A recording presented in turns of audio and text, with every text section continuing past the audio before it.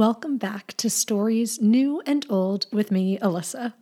Today, I'm very excited to share the story of old Captain Samuel Fishhook Mulford and describe to you how this man took on the English crown in the name of free trade for the whalers of Long Island.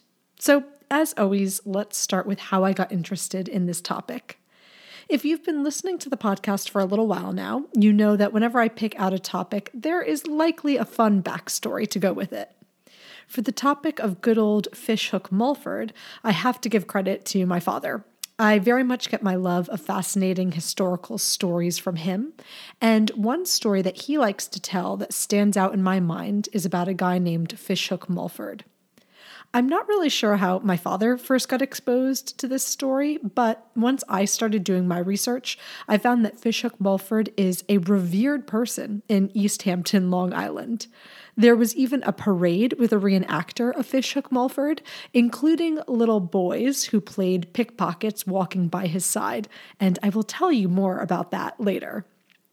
Today, we're going to learn about who Samuel Mulford was, why he was so upset about a particular tax that was levied on the American colonists, and the lengths that he was willing to go through to get it removed. The heart of this story is about never giving up, and it's very reminiscent of episode 9 on John Adams. So if you like this story, be sure to check out that other episode, which I will have linked for you in the show notes. All right, so let's get started. Who was Samuel Mulford? Well, he was born in 1644 in the United States on Long Island.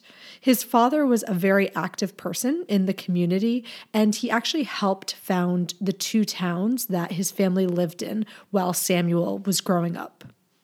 Samuel became a whaling captain, and he held roles in the local community just like his father did. Now, what do I mean when I say that he was a whaling captain? Back in the day, whales were hunted to harvest their blubber, which was turned into oil for a bunch of different uses, but primarily you can think about lighting, like whale oil lamps. And Samuel had a crew of 24 men who would go out in small boats to harpoon whales that were spotted off of the coast.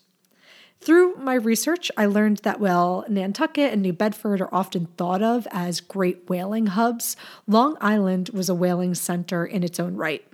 In fact, in the early 1600s, when the Hamptons were being settled, the farmers who came here stumbled upon what ended up turning out to be a gold mine. I'm going to read you a quick excerpt from the book Long Island's Offshore Whaling, which was published in 1933. And I should say, I think this is a paper, not a full-on book, but I'm just working off of an excerpt. So the paper said, "When they arrived by way of New England upon the stormy south shore of Long Island, they found a profitable trade lying ready to their hands.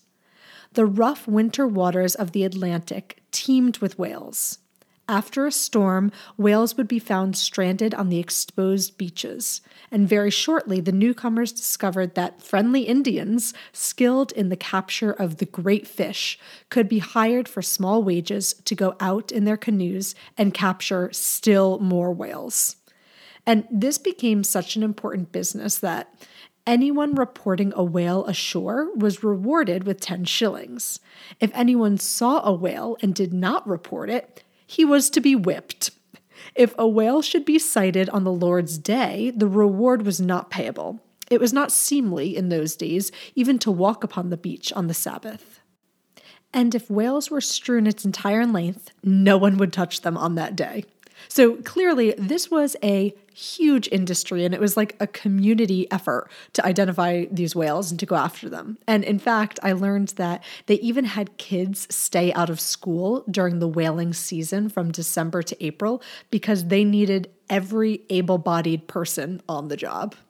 Now, back to Mulford. He continued to live on Long Island, and the old Mulford farmhouse is one of the nation's most significant, intact English colonial farmsteads, and it's a living museum today. Aside from being a whaler, Samuel was an important part of his community, and he served as a legislator in all of the governments of the colony of New York during his time. Okay, now remember when I said that Samuel got really wound up about a certain tax? Let's talk about how he went from a pretty standard 16th century man to someone that I'm willing to kind of sort of compare with John Adams. To set the stage for the tax we're going to talk about, I'd like to read you another excerpt. Whales, not tea, caused the first deep grievance between American colonists and their rulers. When in 1605, Dutch New Netherland became a Royal English province under the Duke of York, the new government cast covetous eyes upon the whale fishery. Now, a long succession of governors tried to claim a share of each whale taken, either for themselves or for the crown. But the whalemen, who believed in fair trade, felt that this tax was unjust, and they had no issue smuggling their products to Boston and then from there to London, rather than going the length of Long Island to New York with the oil and there paying a tax. Now, even though some people were willing to do that, that's not what they were supposed to be doing. And you've probably heard the phrase of taxation without representation. And that's exactly what was happening here and what got the people of New York so wound up. New York was finally granted a Royal General Assembly in 1691. And in 1705, Captain Mulford was one of the two representatives of Suffolk, and he was in his 60s at the time. The grievances of the people, as communicated by old Mulford, came down to two key things. The first was that they did not have a port of entry close at hand so that they could trade with New England or with the mother country. They had to first journey to New York's port, which was over 100 miles away, for clearance, which is why I was saying before that some of them decided, we're just going to smuggle it and go the more direct route. The second thing that Mulford was advocating for was freedom from the law that put a 5% tax on whale oil and forced whalemen to take out a license in order to be whalers. So what did Mulford decide to do about these issues? Well, first, he tried to get things resolved by communicating with the Crown through the Assembly. And in 1714, Mulford made a speech before the General Assembly in New York City where he denounced the port of New York. He talked about how ships were not only being levied with heavy duties, but that an entire ship would be seized if one article on board was not properly declared.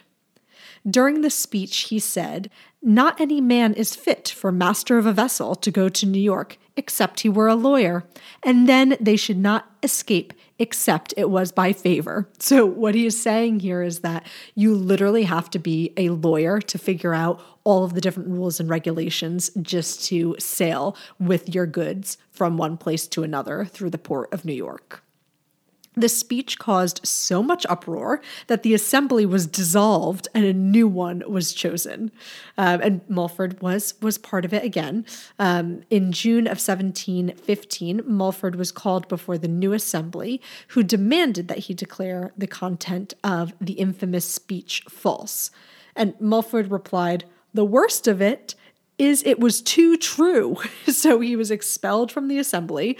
And because he was expelled, a seat was now opened up. They had to have an election. And who should win but old Mulford was voted right back in. So he was back in business. So the people of Long Island loved him. Now, unfortunately, he was still not making progress by working through the assembly. He became so fed up that he decided he needed to go directly to appeal to Parliament and the king himself. In 1716, Mulford kind of disappeared. Now, what actually happened was that he told his wife, "Listen, I need to go and see the king and talk about this situation. I'm very wound up about this, but I don't want anyone else to know what I'm doing." So you're not going to believe the level of secrecy that he went to. So at 72 years old, he quietly took a boat from East Hampton to New London, Connecticut, and then he got in a coach and went to Newport, Rhode Island. Then he got on a horse and he went through the woods to Boston. And only when he made it to Boston did he finally get on a ship that was headed to London. He didn't want anyone to know what he was up to. And so he was really covering his tracks here. So now let's pick up our story when he has made it to London. I am going to say that it gets a little bit difficult to draw the line between fact and legend in some of what I'm about to tell you, but I think this is true, and my research is pretty wide-ranging that this is the commonly agreed upon story of what happened when old Mulford made it to London. So the first day that he shows up in London, he was pickpocketed, and he went to the authorities and he was like, hey, somebody stole from me. And they're like, okay, too bad, so sad. No one was willing to do anything about it. Now, old Mulford, as we know, was a very passionate and crafty person. So he decided to sew fish hooks into his pockets to catch the next pickpocket by surprise. Little old 72-year-old Mulford went the next day to the gates of the king's residence, where he was waiting to get an audience with the king with a crowd of other people. A man next to him at the gates let out a high-pitched scream. The man was bloody on his hands, and he was arrested because he was trying to pickpocket Mulford, but had gotten caught on those fish hooks, and the incident was written up in the newspapers. Shortly thereafter, legend has it, Mulford got his audience with the king, and he was henceforth known as Old Captain Fishhook Mulford. Can you imagine this? The king being like, oh, wow, this is really funny. Like, get this guy in here. I want to talk to him. Now, unfortunately, it wasn't as easy as just having one conversation with the king to make all of the changes that he wanted.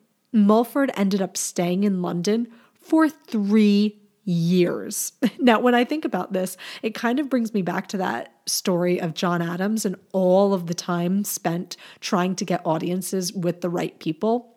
It was really tough to be a man coming from America and attempting to make the Europeans listen to you. Now, for Mulford, at first, he appeared before the House of Commons and he read a speech he called a memorial, which was a bold denunciation of the misrule of the governor of New York, his corruption, and his burdensome taxes, particularly, as we know, the whale oil tax. Mulford said, this tax is completely unfair. He points out that they were already given the rivers, lakes, ponds, brooks, streams, harbors, and other waters in the town in a declaration in 1686. So he's like, we're already supposed to have the ability to use all of these waterways. So how can it be that we're now paying a tax on top of what we've already been given? So after talking to Parliament and the king and going on a crusade all around London, he was finally referred to an investigative board, and this board asked Mulford for proof of all of these allegations. The board took Mulford seriously, and they looked through his proof, and they were like, oh, damn, this is not good. So they instructed the royal governor in New York to encourage the whaling men in their free trade. The governor was so mad about this that he said, "It is amazing that after all I have sent to the lords of trade, to the agents and others relating to that poor crazed man Mulford, I should still be laid under a necessity of sending answers to such odd, groundless complaints. All I want now is to come home and settle this matter personally." So the governor is like so upset that he's continuing to be questioned by, quote unquote, crazy Mulford. And throughout this time, Mulford is able to make his case very clearly. And with this, he decided, all right, it's time for me to head home in 1719. Sadly, by the time he came back, his wife had died, but he did get married again. And remember, this is a guy well into his 70s now. In 1720, the tax on whale oil was removed, and then soon after that, Sag Harbor was declared an official port of entry to the American colonies, which meant that goods being shipped out from Long Island no longer had to make that long trek to the corrupt New York and deal with those customs officials. So after all of these efforts, Mulford was able to achieve his objective. He got the whale tax taken care of, and he got the allowance that the people of Long Island did not have to go through the port in New York City before going elsewhere. That is the story of how Samuel Mulford became known as Old Fishhook Mulford and what he was willing to go through and fight for to secure free trade for the whalers of Long Island. I love this story because it has every element of drama and excitement. I mean, we have people traveling, we have Mulford putting fish hooks into his pockets to catch the thieves, and we ultimately have a happy ending for the whalers of Long Island. If you haven't already, be sure to subscribe to the Stories New and Old podcast on your platform of choice. You can follow me on Instagram to get teasers for new episodes, and you can check out my blog for more great content. If you're so inclined, please rate and review this episode as it helps me come up with new ideas and is a wonderful way for you to support the podcast. Thanks for listening to Stories New and Old with me, Alyssa. I will see you next time.